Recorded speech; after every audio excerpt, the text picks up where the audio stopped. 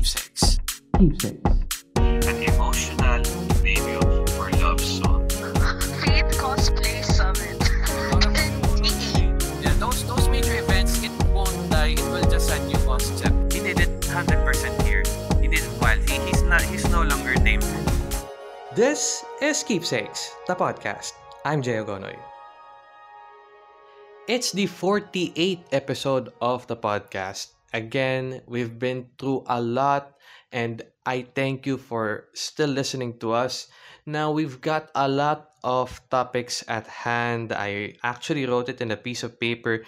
So, yeah, we will start with a lot of things actually. We'll start with the Code Geass movie. We'll talk about the Blinks and Shopee in a bit, and we're going to mention a few things about the Anime and Cosplay Expo even before I go there actually.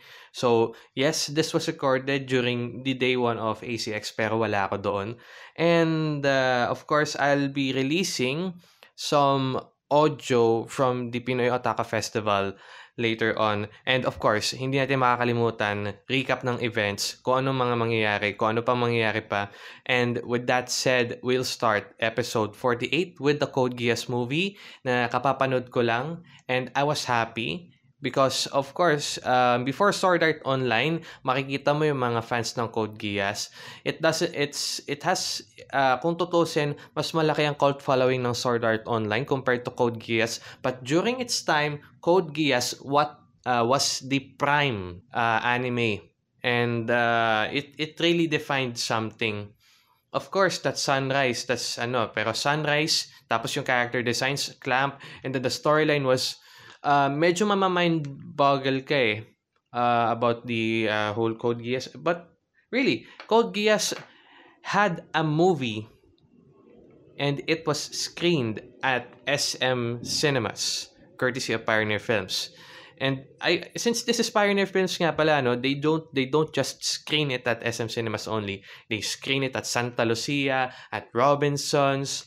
Pioneer Films, really, good job on getting this movie, because this showed me that the Code Geass magic is still there. We still have our own hidden Lelouches inside of us na buhay na mag-uli. And what I'm going to mention about, since the screenings have been done, I'm not sure with the other screenings. This is a spoiler, spoiler sa movie. So, in this sense, I'll just share yung mga paborito kong scenes in the movie. So, of course, Lelouch is alive. Lelouch has been alive, but then again, this has been the movie is set probably years after the end of Britannia and the United Nations of the Code Geass universe is already there. It's the dominant organization. Yun nga, may UN nga eh. And there's this country of warriors by the name of Zilkistan, and Zilkistan was producing warriors, some of them soldiers for Britannia, the Holy Empire of Britannia. So dito natin kumbaga this starts the movie. Of course, wala nang Britannia, wala nang ipapadalang mga sundalo from coming from Zilkistan. So ang naging vision ng Zilkistan, maybe we can be a world power. Maybe we can dominate the stage kasi parati naman tayo nagsusupply. Bakit kaya tayo yung supply natin, sarili natin ng mga firepower and all that? Of course, Geass is involved. And setting that aside, we all know now na si Lelouch is not the cart driver. It's still C2. So, yun nga, no? That solves everything years after the cartdriver.com was established, ano? They're doing their podcast as well. May asawa na, kapwa din anime blogger. So, yun, going back, it's been a long time since I remember the last scene of the last episode of the second season yata probably ng Code Geass, which is R2. R2 if you haven't really watched the series, you go watch it all together before you come back to me and listen to this, no? If you would like to, no? That's like 24-48 plus the movie. Ayan, 24-48 episodes plus a full-length movie and some other extras. The movie starts with Nanali being abducted, and so is Zero, Suzaku rather, Suzaku as Zero. So both abducted by Zirkistan, and of course, from there, of course they set on a mission. The UN UFN yata yon. Medyo hindi ko na ano eh. Pero yun nga, no? Of course, a rescue mission has been set. Only that, wala pa doon sa scenario yun si Lush. And kung talagang if you really watch the movie, makikita mo doon, he is soulless. Kumbaga parang, well, of course, you brought to yourself the anger of the whole world. Everything goes back to zero as a figure after being the 99th emperor. Yung utak mo, yung kaluluwa mo, kung saan na napunta. There's the world of sea. There's this, yung wala na si Charles Pitanya. And, of course, it will take a toll on your soul. It took a toll on Lelouch's soul. Kaya that's why he's acting like soulless.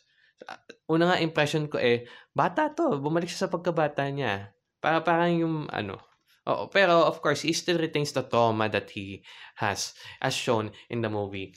One of the best scenes so far, to me, is when Lelouch revived thanks to CC and thanks to exploring kung ano man lugar ang pinuntahan nila after long time.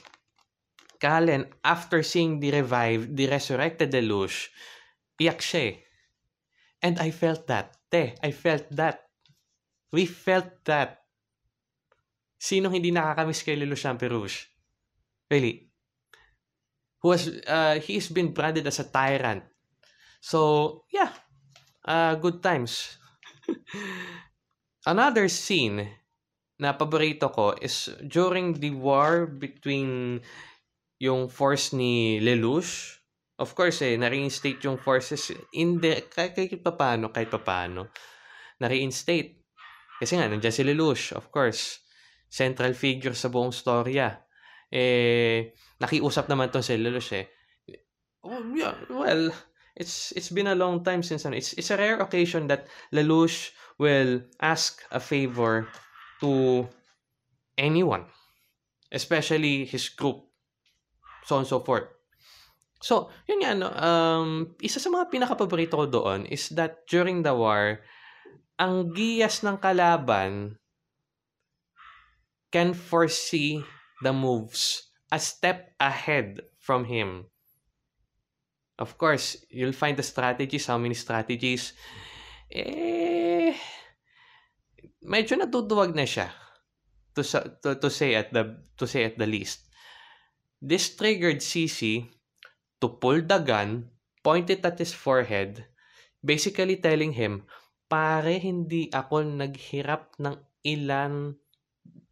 sobrang tagal para makita ko yan. Yung ugaling yan. Hindi yan yung kilala ko na binuhay na maguli. Which is, of course, si Luz naman okay, sige. Let's think of a plan. Of course, with bravado and machismo. Ganun naman yun. Mahangin si Luz pag strategy.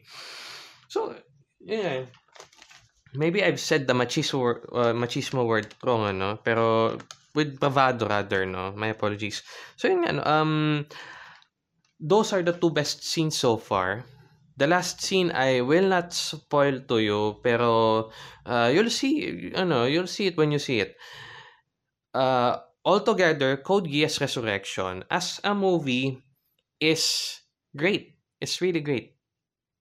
It relieved me of my memories watching Code Geass on 5, and hindi mo na mararanasan uli yun. It's that one rare occasion that you will be able to see Code Geass after so long.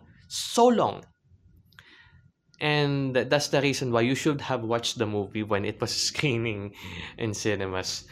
Next up on the list is yung nangyari nga sa Shopee. Now, I'll put in some of my insights, but not too much. Tama lang.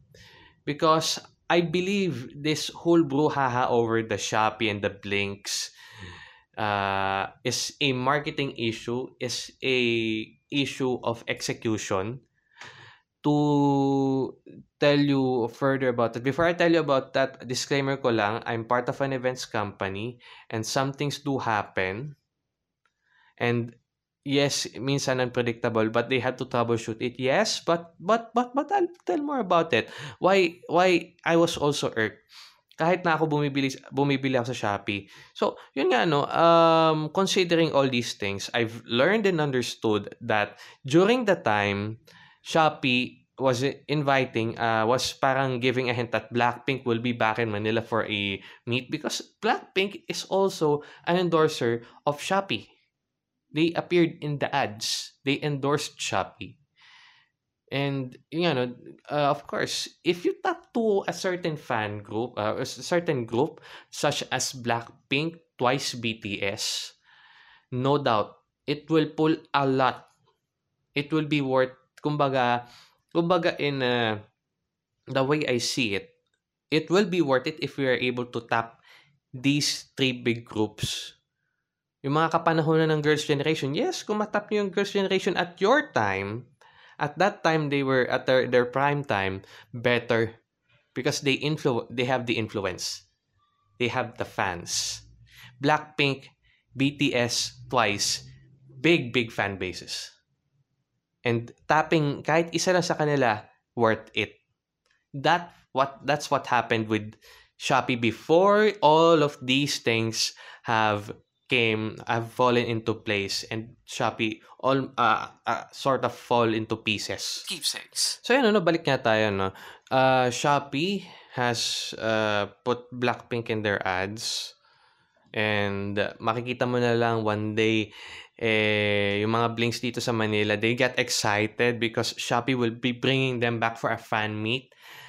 And ang mechanics, I understood that the mechanics was if you're one of the top shoppers sa Shopee, you get a pass to the meet and greet. Blinks didn't blink an eye. Some of them spent six figures to get inside that fan meet. Ang nangyari at the event day, they were supposed to have their passes pero some of them were able to screen cap that. Some of them don't. Nangyari, nawala. Instead, napalitan ng vouchers worth 1,000 pesos. That is according to what I see. And online, the likes of Aura Briguela, Teddy Corpus, some ABS-CBN artists, and if I'm not mistaken, nawala yung ko. If I'm not mistaken, Riva Kiveri. And if I'm not mistaken, Riva Canary is also invited by Shopee there. She has her video. I'll discuss that later on. Pero ang scenario, there are influencers, there are celebrities, there's Blackpink, at hindi makapasok ang mga Blinks. Ang commitment ni Shopee, top shoppers get to see Blackpink. Top Blinks get to see Blackpink. Ano nangyari? Yun nga, hindi nakapasok. Denied access. So, Shopee is being branded as a scam. They apologized about the whole issue online, on Facebook. They sent out a statement. Pero, iniimbestigahan sila ng DTI because, of course, you don't piss off the Blinks. You don't piss off any fan of big, phenomenal hit groups. You don't mess with them. And at this point siguro, of course, DTI has spoken. Yes, we will investigate this. And antabay na lang ang mga blinks on the developments of this case because, again, some of them spent 6 figures just to get to see Blackpink in person. Hindi nangyari. Galit na galit sila. The hashtag Shopee scam went up on Twitter, and then may kasama pa siyang Shopee scam day 2. And now that Riva Kennery, I don't know if I pronounce her name right, has released a video called Dear Blinks. She is also a Blink. Of course, she's also a celebrity, an influencer, a content creator. Hindi maintindihan ng tao kung ano ka. Kasi of course, people have the binary mindset. It's either you're with this group or you're with this group. You can't be in both in that case. But Riva explained that she's a Blink, she does covers of Blackpink, and she was invited by Shopee. So if we watch the whole video, it's 24 minutes, it's on YouTube, mapapasabi ka na lang, why did you do this, Shopee? So, wala pa tayo dun sa parang nakikita ko na there are reports about Jenny having a some condition there, having an incident right there, pero we'll set that aside. The important thing here is Shopee failed to commit what they deliver, what they're supposed to deliver rather. To note dun sa apology letter nila na it fell short out of their standards. On my end as a buyer sa Shopee, I bought some items on Shopee. Maganda yung paikot sa Shopee. Wala akong nakikitang problema doon. Ang nakikita kong problema, how it was marketed. So I believe this is an issue of marketing and execution. They could have kumbaga have a list of the top shoppers. They could have contacted them para masil na yung everything. Nakalagay na sa isang guest list, pero nakunan ng listahan doon, celebrities, content creators, influencers. People, you will be agitated about this. The Blinks are already agitated about this. Kahit na ipaliwanag to ni Riva, siguro hindi pa rin siya maintindihan.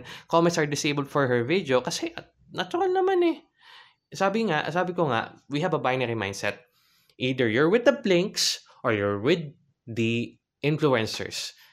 Kaya nakakalungkot ang ginawa ng Shopee. This has caused a divide yet again to kumbaga it gave another connotation meaning masamang pakinggan ang katagang influencers na already on its own, masama ng pakinggan sa tenga ng mga real talk na marketers na mas masakit na paano yan eh.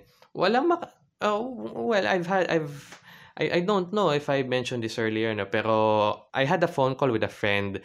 How can we apply this in the anime context? Nobody will influence you to watch anime. Not a single personality. Kasi wala talagang single personality or figure dito sa Pilipinas na pwede nating tawaging content creator or someone who influences you to watch that.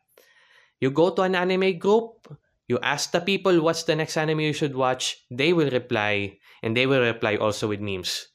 That is normal. So, that's how I apply it in the anime context of things. About sa Shopee, of course, there will be shoppers sa Shopee. Ang problema ni Shopee ngayon ay ang mga Blinks, how they will be replying to them. Or will they let the issue die down? I don't know. Abangan ang susunod na kabanata. Keepsakes. And yes, we're halfway to our podcast now. Let me do a roundup of all the events that are happening from this month, June, up all the way to September, October, no? Of course, don't forget ToyCon 2019, June 28 to 30 at SMX Manila. I'll be there pero all hands on deck ako sa ToyCon, so I'll just say hi to me. Yun na lang masasabi ko. Puro hi, hello na lang tayo. On July, I'll be having the eyeball. I don't want to call this an eyeball, but this is a live recording of our podcast, of our videos that will be posted on YouTube, Facebook, and all that. This will be happening at Dungeon Akiba Internet Cafe, and this is at Mandaluyong City.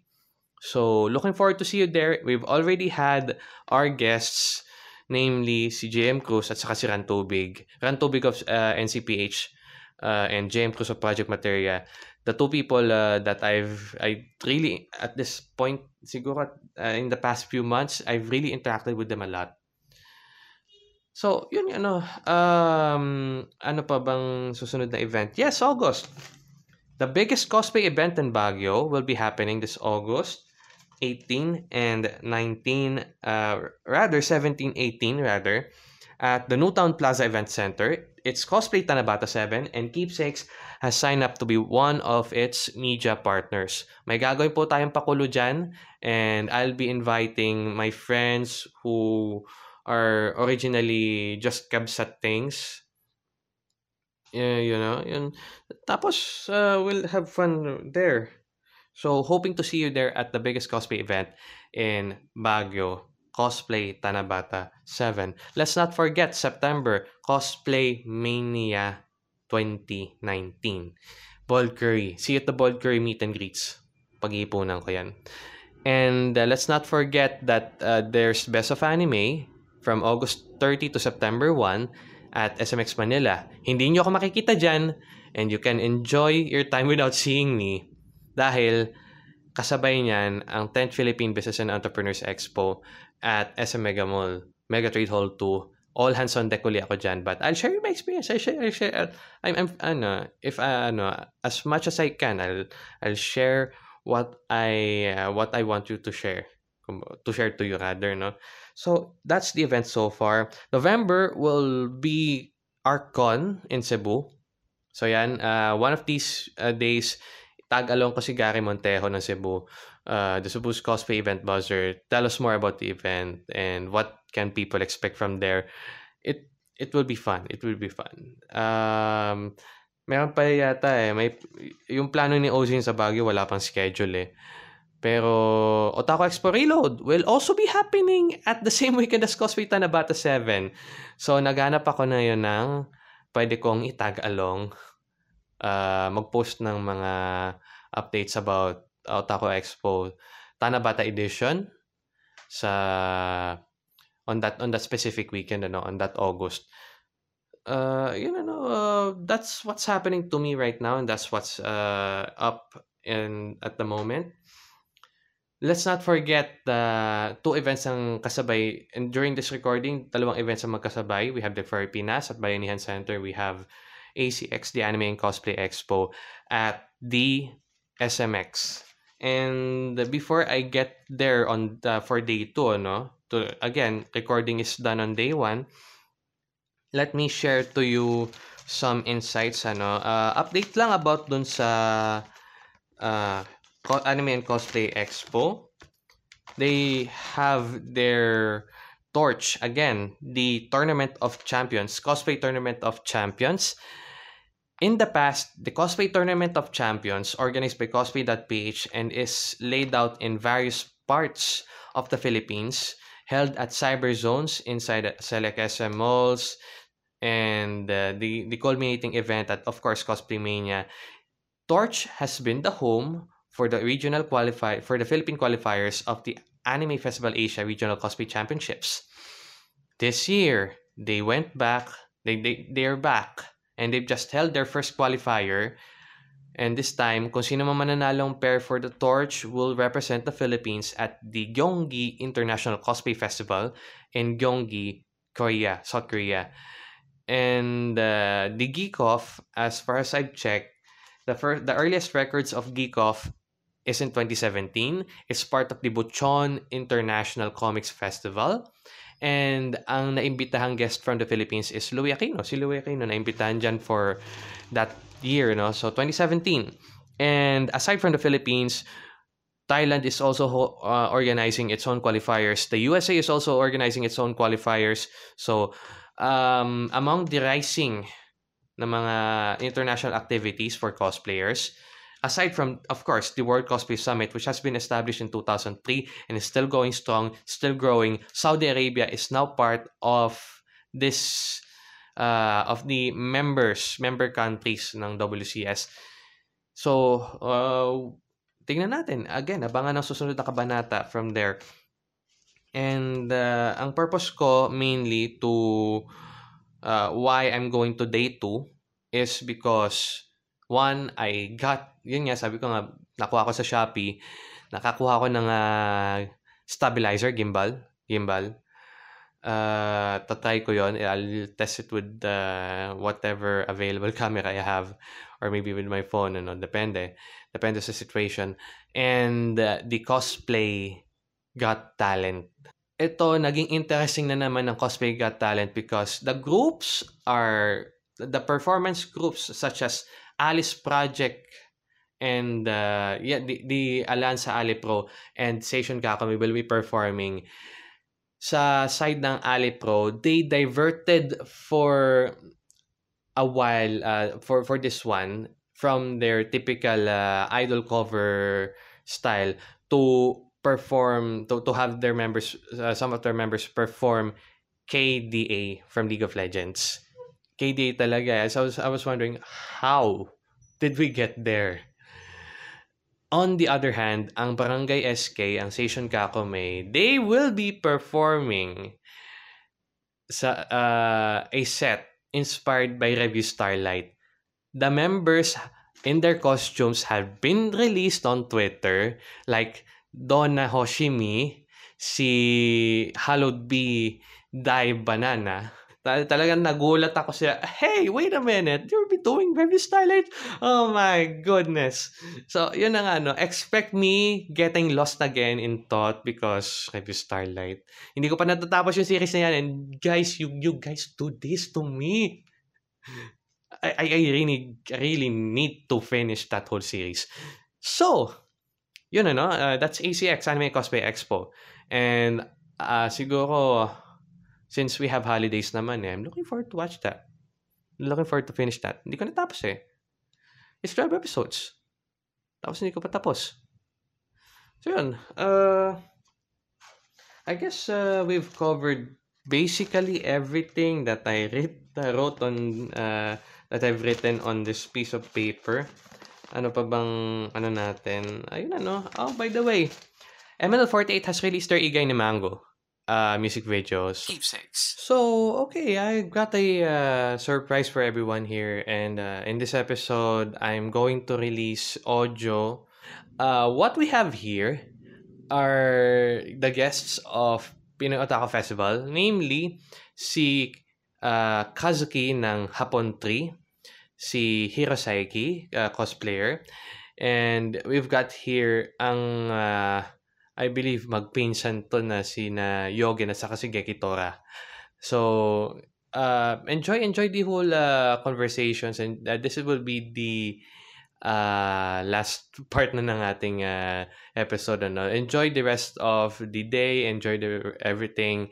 Now you go listen to these recordings. I'm here with Hapon 3. Did I say it right? Ano mo? Tama ba? Hapon 3. I was supposed to say Hapon 3. That makes it Spanish. Right. Okay, Kazuki and along with Hiro, you've been here in the Philippines for so long. What do you like about us? Anong gusto nyo sa amin, mga Pilipino? Ano ba gusto nyo sa amin, mga Pilipino? Bakit parati kayo dito sa Pilipinas? Hindi ako nakinig kasi sobrang maingay. Ayan, sobrang maingay. Eto, okay, ulitin ko. Ilang beses na kayo nandito sa Pilipinas, ang tagal nyo na dito. Anong gusto nyo sa amin? Bakit gusto nyo kami? Sige. 3 taon po nakatira dito. Tapos, paborito ko, Pilipino pagkain. Tsaka, paborito ka, madaming mga tao sa Pilipinas. Totoong mabait sila. Oo. Tsaka sobrang masaya dito. Opo. At ang gusto ko, mainit sa Japan. Sobrang malamig, di ba? Ayoko eh.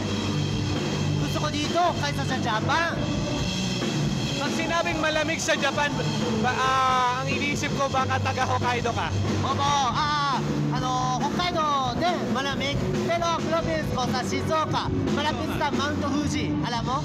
Sobrang malaki bundok. Di ba nandun yung Numazu? Ano? Di ba nandun yung Numazu? Oo po, Numazu. Numazu. Ang tahanan ng Aqua. Tama. Oo. Right. Okay, salamat sa pagpapahulak. Thank you for your time. Thank you. Salamat po. Hiro, it's been so long. Ayan, okay. So I'll pass the question that I asked Kazuki sa'yo. Okay, what do you like about the Filipino and why are you still here in the Philippines? First of all, I came here in the Philippines because I wanted to learn English. It was 5 years ago, and I don't know. Then I met one person who liked anime cosplay, which is Hunters Association. Then they let me cosplay. Then I did it. Then I enjoyed a lot. Since then, I love cosplay here, not in Japan. Because here cosplayer, males and females, they seem having fun. Yes, I enjoy cosplay here. Thank you very much. What do you like about the Filipinos? What do you like about Filipino? The Filipinos are very hot. You Filipinos are very hot. Mine is very hot and very gentle, kind. So I like Filipinos very much. Okay, that's all. And the foods are very good. I have ever gone to the